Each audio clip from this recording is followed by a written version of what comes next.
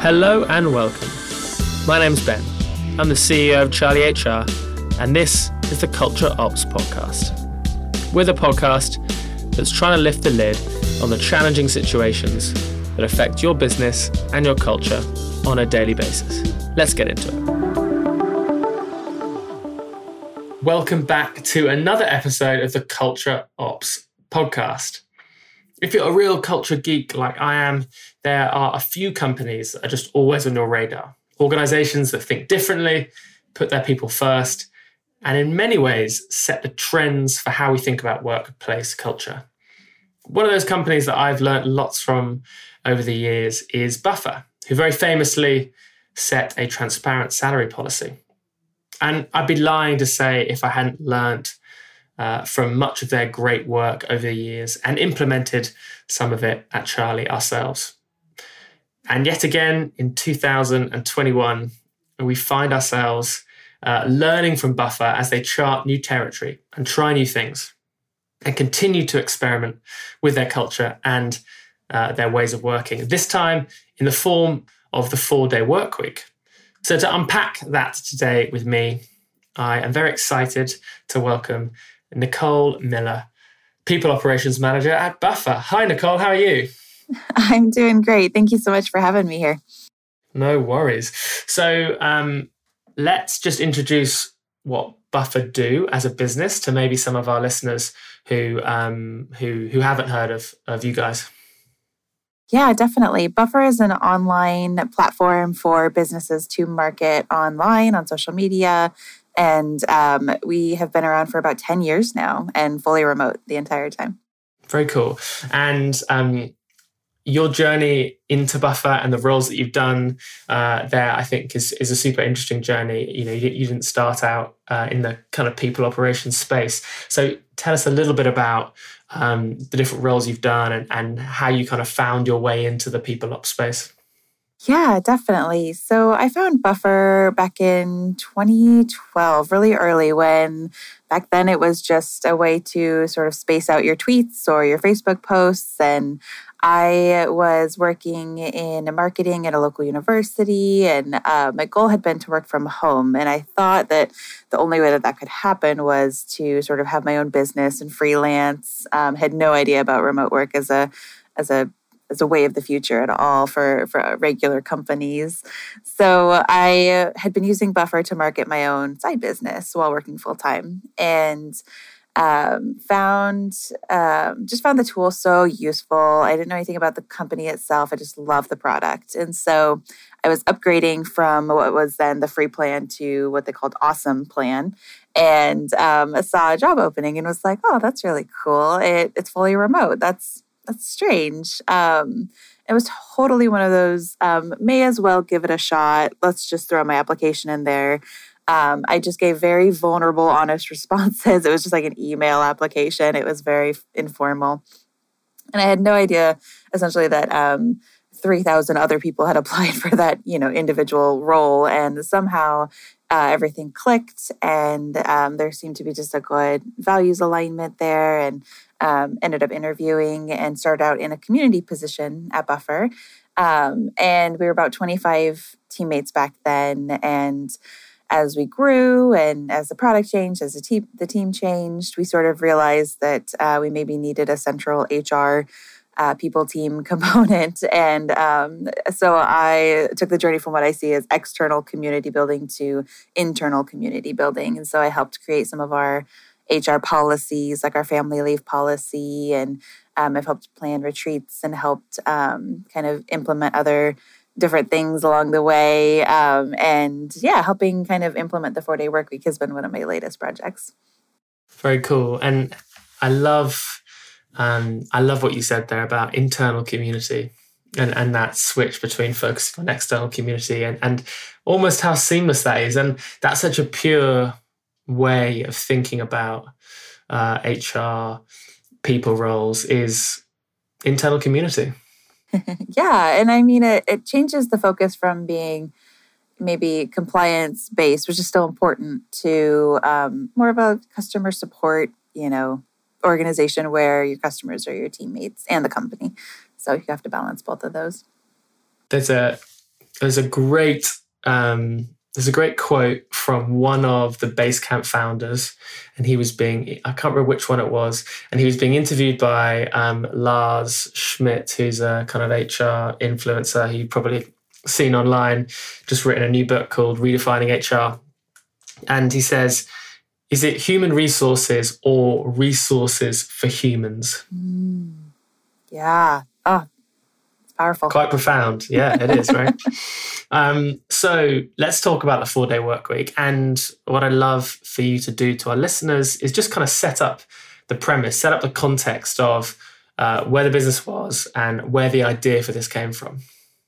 Definitely. So we had toyed with the idea for a 4-day work week probably well back into late 2018 and through 2019. It was one of those things that sort of popped up in the news as like, this company's trying this. And our teammates have always been quick to say, hey, look at this trend. Can we try it? Which is really special and fun. We also always approach things with a very experimental mindset. So we'll probably give most any tool a try for a couple of weeks and see if it fits. And if not, we'll move on. And similar to some of these policies. So in 2019, during the summer, we tried a version of this where it was essentially half Fridays in August, like summer Fridays, we called it, to where we just experimented with how this felt and implementing it and the impact it had on our customers and especially our customer support team, because of course we want to keep delivering a good support to our customers who aren't working 4.5 days that week. So it went okay. We didn't see strong benefits, and we saw a little bit more of hesitation around it because it maybe wasn't implemented at the right place at the right time.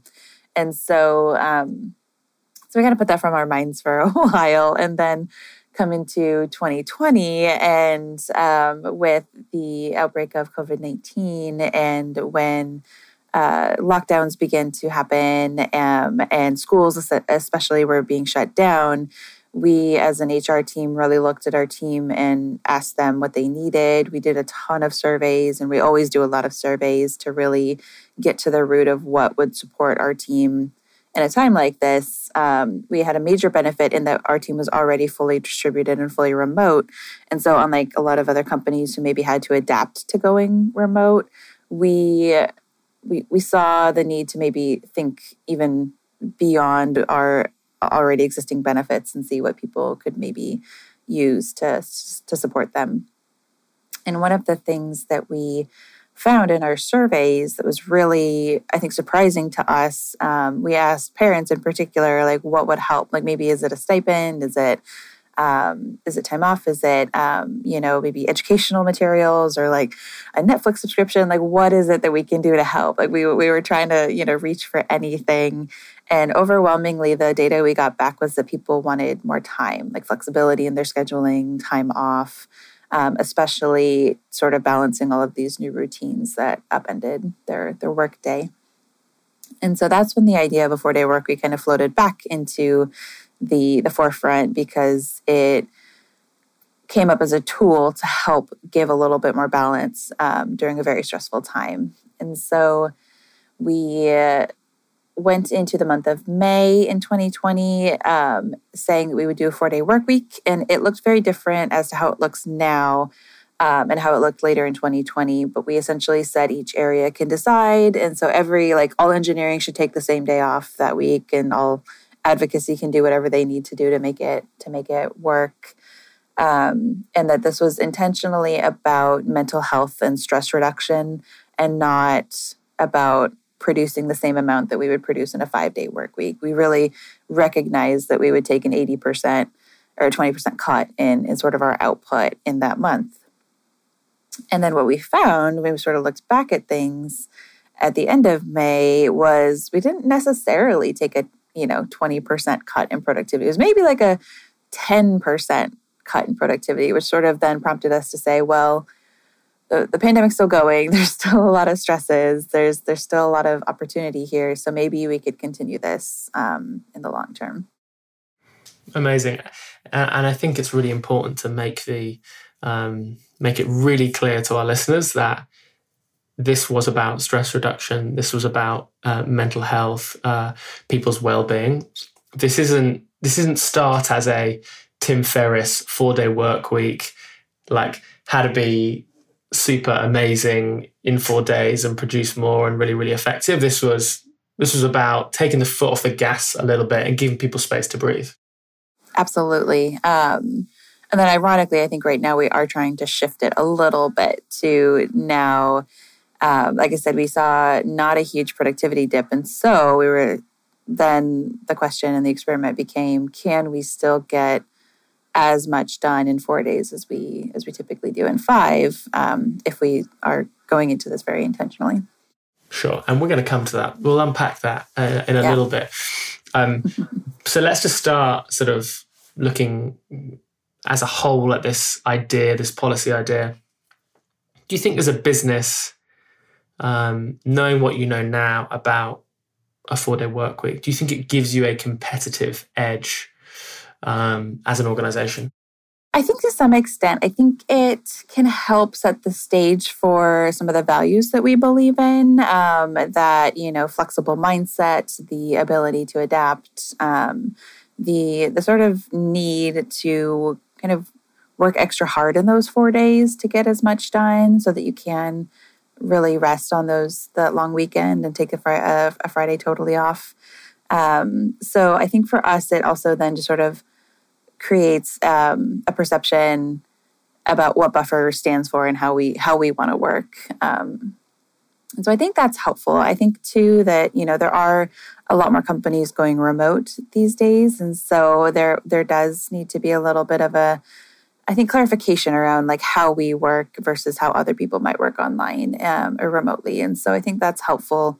And I think too, again, it's maybe not one of those things that we for sure know is going to stick around, but again, it speaks to that experimentation and testing theories and being willing to succeed or fail. And we're always very welcoming of admitting that we failed, and we'll share that. We'll write a blog post about it. If we see something that doesn't work out, it's like, well, at least we can write an interesting blog post about it, which, I think that means then we definitely learned something and still have something to show for it. Yeah, please don't stop writing your blog posts because I'll stop learning if you do that. Plus there's like loads of mistakes that you've made, which meant that we've not had to make those. So I'm very appreciative of that. Good. I think one of the interesting things that I've heard from people leaders, the HR community over the pandemic is when we think about retention, there's been kind of two schools of thought. There's been, I think, a kind of a primary school of thought, which is that all jobs and roles are very valuable in this time. In a moment when people are being made redundant and losing jobs, I think, people who have roles feel grateful. However, I do think there's also been an undercurrent of maybe people stepping away from roles and organizations where there's been a slightly toxic culture or toxic environment, or there wasn't a clear focus on emotional well-being, mental health. And because that's been exposed during the pandemic, right? It's been really obvious the organizations that are paying lip service to the stuff, all the people that have policies and processes to really support their teams. Do you feel like you've benefited from a retention perspective during the pandemic? Do you think your team feel more glued, more connected to Buffer because of this policy? That's a great one. I think that this in particular, and I think a lot of the communications we internally shared, also externally shared those on our blog, around how we approached just times and stress and productivity within especially the early part of the pandemic, really did put our values to the test. And I think that one thing we did hear, especially a lot last year, was how our values were on display during those times. And so I think it really did. And then we have seen a little bit more turnover at the end of the year, because I think that's sort of natural. It's like natural to sort of like go into a new year with moving on to a new company and all of that. And even with those departures, we've seen nothing but really genuine respect and admiration and gratitude for the policies and the way that we've lived our values. And people have been leaving for very healthy reasons, especially around, moving into a different industry or whatever feels best for them. So I think that it has, because again, I really feel like it does sort of speak to a lot of different values within the company and how we're evolving there. We are still, I think, working on a lot of different things and clarifying productivity expectations and clarifying how hard we want people to work within those 4 days. And then also if like maybe you need to work a couple hours on the 5th day, then like that's okay if we're pushing towards meaningful company goals. And so one component that we rolled out at the end of 2020 that we didn't have all in earlier 2020 was company OKRs and area level OKRs. So that is something that's adding a little bit of pressure. I tend to think it's healthy pressure, like a healthy amount of stress, as we're now a month into Q1 of 2021. So that's something we're still trying to figure out the right balance and all of that as well. But I still think at the end of the day, overall, I think it has helped with retention and, again, just exemplifying what we believe as a company. Really nice. And you kind of touched on performance there. And so I think we should sort of talk about it. You said at the top of the show in kind of introducing the policy that there hasn't been a noticeable impact on performance. That was at the time. Do you still believe that now? And maybe let's think about you personally. How does your performance feel? Do you feel, as you look at the work that you do week on week, like you're still delivering at the level that is required? Like, what's been your experience of it from a performance perspective? Yeah, we did look at a lot of the data. We looked especially at like amount of lines coded or amount of time spent coding for our engineers and found it was very comparable to the same time the year before. And that's really interesting. And there is just a lot of anecdotal, like I feel more productive. I feel like I work a little harder. I cut out some of the fluff. I'm reworking some of my habits to accommodate the 4-day work week. And that's feeling really good. So, so it's really interesting. The sticking point has been for our customer support staff where, sometimes ticket volume is absolutely something that maybe does require just extra time spent in front of the computer to sort of reach goals. But we're still working on a specific kind of expectation around, like, if you complete this many tickets, then that's a full work week for you, because it's hard when the job never ends versus having project-based work where you can see noticeable milestones and things like that. So, so that's something we're still kind of evolving and understanding. Personally, I've always felt really good with, and I've really embraced flexible work. I have 2 toddler boys, and so I tend to sometimes take an afternoon and then maybe work a little bit in the evening after they're in bed so that I can just be around them more often. That's been one of my, just one of the reasons I value remote work and working from home so much. So I think it's great. I tend to also, and we offered this for all of our teammates and really encourage it. I tend to do 5 shorter days versus 4 longer days. And we don't also, a side note, we don't ask people to do 4 10s. We ask around 4 8s. We wanted to make that differentiation too. I tend to do 5 shorter days and I'll wrap up a few tasks on Friday because Fridays are our company-wide day off. There's also a lot of other anecdotal evidence or other anecdotal stories I hear from people who like to pop in on a Friday and get a little bit done where there's no Slack chatter, there's no meetings scheduled. It's really, you can zone in and really get some deep work done.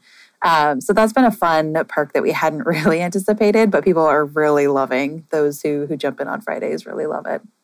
Yeah, it's nice. I can't remember if you've done this before. Have you ever tried this sort of you're doing it now, obviously, but previously, did you have no meeting days? Was that a thing that you'd ever experimented with? We did on an engineering only level. They had Deep Work Wednesdays, which was very good. But I even was guilty of sometimes Slack DMing an engineer on a Wednesday and forgetting because it was only in engineering versus me on the people team. I just sort of forgot. So I don't think it was as successful. And that's something we've seen company-wide, is that when we have like the entire company closed for a day, like then people really do feel like they can disconnect. So for our holiday break, we close Christmas Eve to New Year's, and it's like everyone's offline except for rotating on-call engineers and rotating advocates. And that really gives you that freedom to be offline versus if like you have a public holiday in your country and everyone else is online, you might be tempted to check in Slack. And so it's, it's really helpful when you have that sort of all or nothing mentality, I think, just gives you that permission. Yeah, it's that kind of forcing function. We Yes. yeah, we do the same with Christmas and New Year. I think, the world slows down a little bit, and I think it's just a great opportunity to say, hey, everyone, just have some time to really disconnect, and we'll rotate through responsibilities to make sure that the site doesn't go down and that customers that need support have got it. But other than that, take some time to really disconnect. What are some of the perceived like negative side effects of this or impacts that you're seeing on the culture? What are the things that, maybe haven't gone as well as you would have liked them to have? Yeah, I think there was, and something we're still working through is the sort of expectation around like how much to get done, and how much time to allocate to other things. Like where does that that extra flex time for maybe learning and development come in when you're sort of maybe really focused on just getting your tasks done for 4 days. And so some of that clarification is something that we're still working on. And then I think too with the customer advocates, they also really sort of needed that clarity about how this applies to them, and how we still are able to offer this great benefit to our employees while still making sure that our customers are being responded to in a good way, because we don't want our customers to suffer because our employees are finally are less stressed in that way. I think that would even have the converse effect of our advocates being stressed if our customers are less happy. So trying to find that right balance is something that's been a little tricky. And then I think too, just even there's a lot of pressure here on managers to then communicate what the priorities are and what expectations are and what should get done in a week. So, projects that can maybe easily be pushed off sometimes might if you reach that Thursday afternoon and kind of just ran out of time. So there's a lot of independent accountability that needs to be done, but also then communication with managers to make sure that these projects are being moved in the right direction. We've done a lot of work around a transparent internal database within a tool we use called Notion to track projects and goals. And also then our OKRs are tracked in there as well. People will update the status, they'll make notes on them, they'll link to relevant paper documents and other things to sort of keep a transparent to-do list amongst every department, which has been really helpful. And that's another piece of tracking and a data piece that we didn't have before with our earlier 4-day work week times. And so this might reveal to us a little bit more of like how much is getting done. We won't have necessarily as much to compare it to because it's a new system that we rolled out during the 4-day work week experiment. But I still think we'll be able to see things and better understand and even compare maybe one area compared to another and sort of how that feels. So, I think there's, I think one other thing that we're going to kind of keep an eye on is perhaps if this is too intense or if people do maybe need to sort of do the 5 shorter days or, maybe it's a strange dependency on hours. And I understand how there's this culture of, working an 8-hour, 9-hour a day and how that evolved. But breaking that tradition and that dependency is a little bit of work, and trying to get out of that mindset, I think, is a little bit of work too. And making it about making sure you got your stuff done versus making sure you spent 8 hours in your chair in front of your computer. So I think we'll have work to do on that. And I think that's super healthy. And I feel like that's the way that things are shifting anyway. Hours is a really, really bad way to measure results and outcomes. I think there's lots of good reading and research on that. And I think, we are shifting to more, we're shifting to workplaces and cultures where there's more ownership on the individual to get things done in a way that makes sense for them. Something I did kind of pick up on what you were saying is that there's clearly a lot more responsibility on managers and leaders to be really strong communicators and set the right context. I often say that having policies that really focus on the individual, focus on flexibility, focus on helping the individual get the most out of work, actually take way more effort from managers and leaders, right? It's a much easier thing to say, I expect you to sit in your chair for 8 hours every single day, and that is what success looks like. It's so much easier to do that. Much harder to say, I'm going to set the context for what's important, what's not. I'm going to set objectives and key results, and you're going to have the flexibility to make stuff happen in a way that works for you, right? Mm-hmm.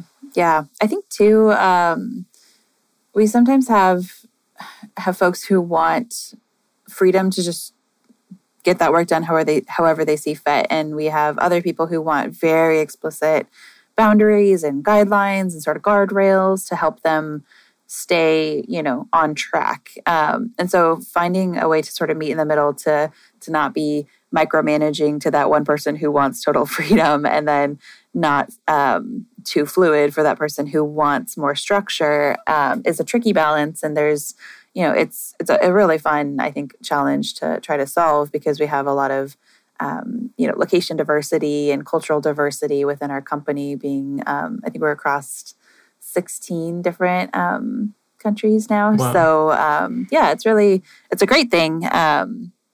But it does present some unique situations. And then, yes, I think like asking managers to do all of that, in addition to we have them do weekly one-on-ones with all of their direct reports, which is, that in and of itself is a time commitment, and then also do project work, because we're all very hands-on. And just survive during a pandemic, yes. Right? Right. Yeah. It's a lot for sure. Yeah, I think that was, when I think about maybe what some of the challenges might be, that was definitely one of the things that came to my mind, was making sure you don't have situations where people are really racing and pushing themselves hard for 4 days, crashing for 3 and then doing it again. When we first talked about this, I kind of used a running analogy of if you run 10 kilometers over hills versus 10 kilometers on the flat, even though when you're running over hills, you go up and then you go down, it's the running up and the running down that actually really tires your legs versus on the flat. And I think typically I've always favored trying to create a cadence within an organization that is consistent and maintainable. And definitely one of the things that I worry about with a 4-day work week is, how do you ensure people aren't, really having to push super hard for 4 days, and that they can create that balance, I guess. Yeah, I think that is a really perfect analogy for it. And I think it's something that I think we want to watch for and compare data from like stress levels and autonomy and things like that from early pandemic to now, and hopefully like in a year from now, how that feels.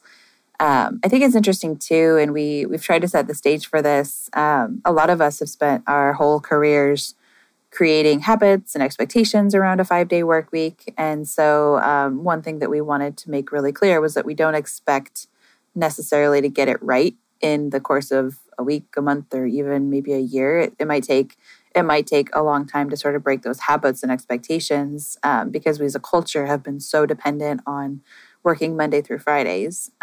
So yeah, I think that might take some exhausting hill runs, but I want to get to the point where I think in my mind, I think this really exemplifies what Buffer has always lived by, which is flexible work. So finding the schedule that fits you best. And we aren't forcing people to only work 4 days.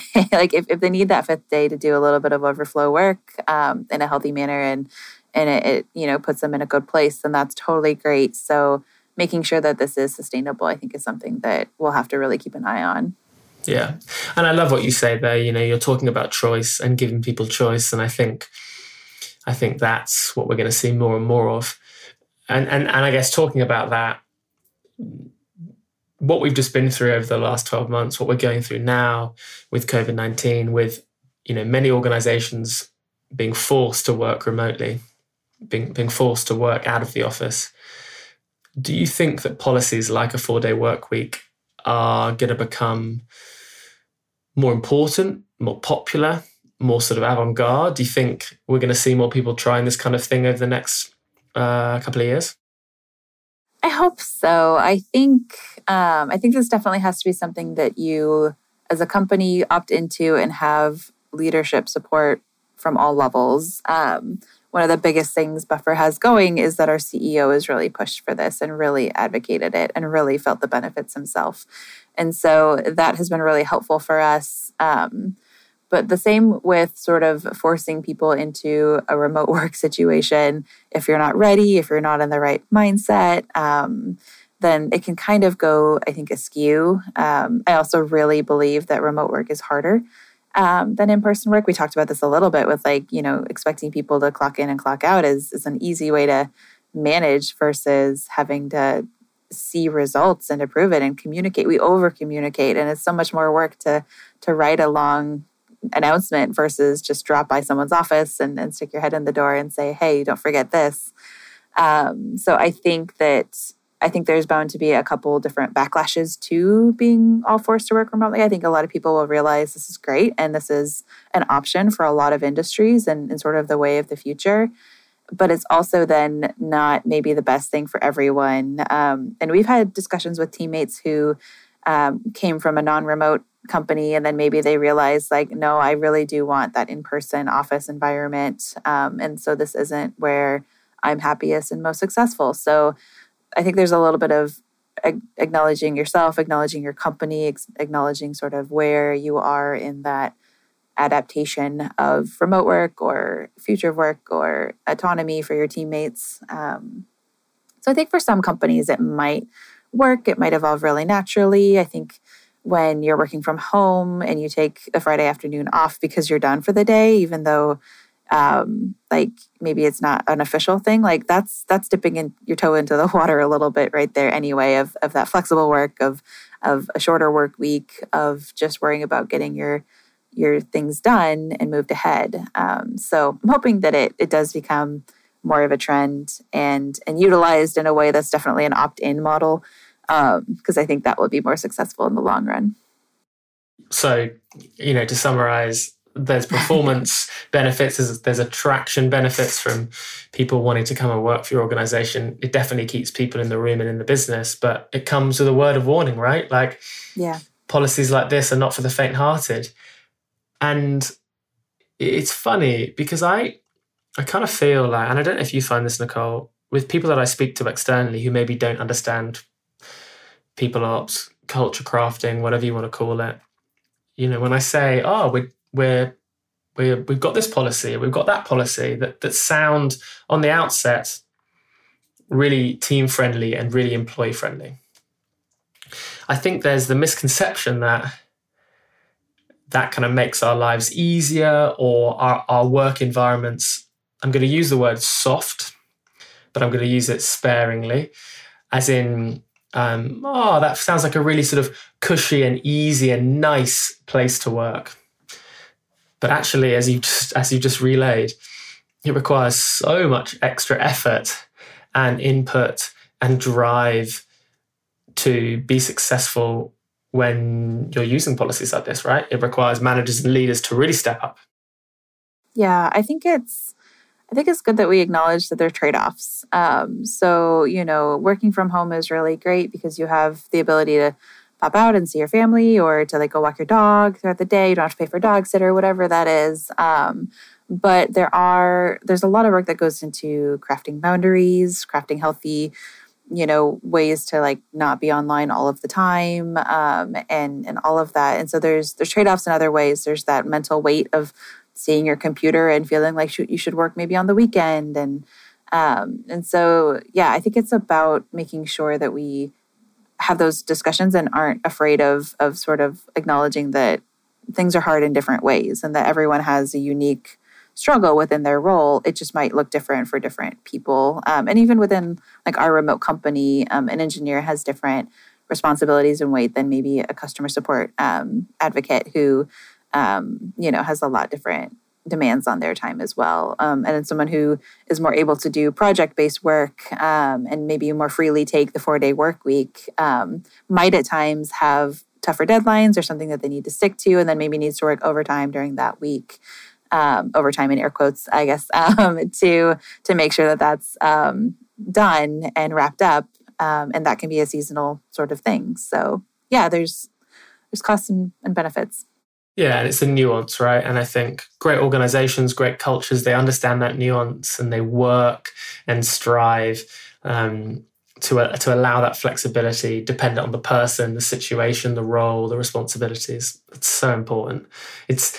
All people are different. There is no policy that is perfect for everyone. It's never one size fits all. Yes. I had to learn that in my own HR journey. I think the hardest thing for me was learning that I can't make everyone happy. Like my strength is harmony, and I'm just a people pleaser at the core. And so I have had to really push for that. And we've heard that even, some people are not happy about having a 4-day work week, believe it or not. So, again, that's where we give it flexibility and understand that, yeah, you can't make everyone happy even with a 4-day work week. And also low-key shout out for StrengthsFinder. Exactly. Go and buy that book on Amazon. Because Nicole doesn't have a book yet and I don't have a book yet. Maybe one day we write a book together. Who knows? Hey, let's talk about how we kind of operationalize this and a policy has so many different ramifications in terms of your processes that are going to support it, how it works with people. I think, and obviously some policies are going to work for individuals, they're not going to work for others. I wonder if a policy like a 4-day work week changes the type of people a business needs to hire. Yeah, it's a great one. I think for us, we hire with these sort of traits in mind. We want people who are individually motivated. We want people who are accountable, who communicate very well and very thoroughly. And so that was sort of baked into our culture a little bit from the start.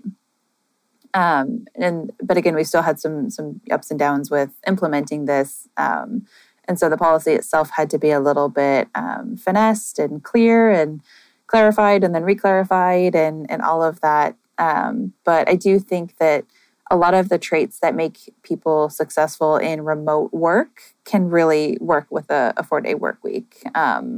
Just over communicating, being very very focused on attention to detail, and all of that, I think, is very important. Yeah, nice. Have you adapted your hiring processes at all to kind of factor this in? Not exactly, because again, I think we had already sort of covered what we would want for someone, and we also are going into this and making the kind of qualification that this might not be forever. The 4-day work week might be just a 1-year experiment. It might have been an 8-month experiment.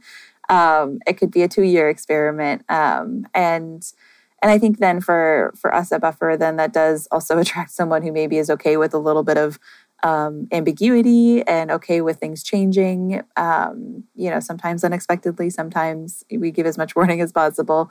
But I think that that's been helpful too. So as we do bring new hires in, we say, hey, we're doing a 4-day work week right now.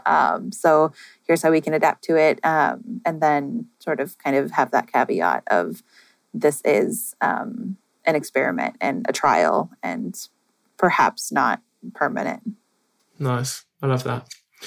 So trying to kind of go a level deeper, well, what are maybe the 2 or 3 processes that you think an organization would need to change to support a policy like this? Because on its own, as we've discussed, it's probably not going to work. It's not going to be very effective. You need to back it up with how you're running and thinking about your organization. Yeah, absolutely. I think for us, we have a value and a deep history with transparency, internal transparency and external transparency. And so having a lot of information available within to the team and within the team, having a history of sharing things asynchronously. So it's not an in-person meeting. You can share it in a document that maybe is a running document people can comment on. Things like that are helpful because you have one less day to collaborate. And for us too, we even have time zones at play. So there's maybe only 3 days of overlap for some people who might work together. If one's in Europe and one's in Australia, then there's just a whole lot less opportunity to even have any sort of in-person meeting. So I think having asynchronous systems, having internal transparency, we've set up that internal dashboard in Notion to help sort of show where progress is being done and where projects are at. And that way, if I'm interested in collaborating with someone, I can sort of do the homework ahead of time to know what that team is working on or what other things are at play. And so I'm using their time as efficiently as possible. I think the other big thing that might really need to be in place is having a culture of making decisions in a healthy way and sort of moving fast and having a bias towards action on certain things rather than waiting a day for someone to respond to a question that you might have had. Because then, if there's 2 questions asked over the course of 3 or 4 days, that's an entire week that something maybe didn't get pushed forward.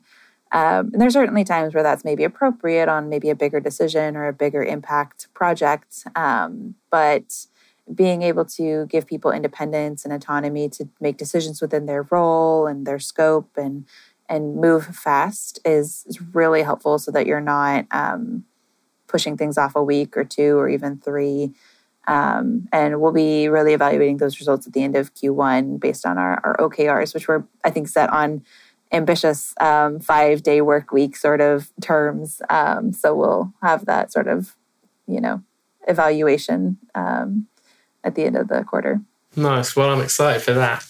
And it's worth saying that there's going to be a blog on the initial learnings from 4-day work week, correct? Yes, there will. It should be, I think, in the next week or 2. So hopefully maybe out before the podcast even comes out. And we share everything on our company blog, everything culture related and people team related and company earnings and all of that at open.buffer.com. So you can see a lot of history there. And we've done lots of wild experiments over the years. And Nicole's said the word experiment a bunch of times. And I just want to say that is such an important word when it comes to thinking about culture, right? Culture in many ways is a big experiment. It is not a static thing. It evolves, it adapts over time. And experimenting with your people, your policies and your processes to craft your culture so that it really works for you and delivers value is like such an important lesson, I think. Yeah, definitely. So thank you for sharing that. So 3 things I wanted to summarize at the end of that. The processes you need to think about if you're going to consider adopting a 4-day work week. Transparency of information, some ability to allow teams and individuals to make decisions so that they've got all that context, they can kind of run at full speed. And then some kind of format for determining what success looks like. And very cool that Buffer are going to go with OKRs. So I'm excited to see how that goes. And with those wise words, those wise lessons, we're going to bring today's episode to a close. I need to say a huge thank you to Nicole for joining us today. Thank you so much. I really appreciate you giving up the time for this. Thank you. Thank you. I really appreciate it. And I'm happy to report back when we've done some more evaluation on the 4-day work week. We will do it. It's a date.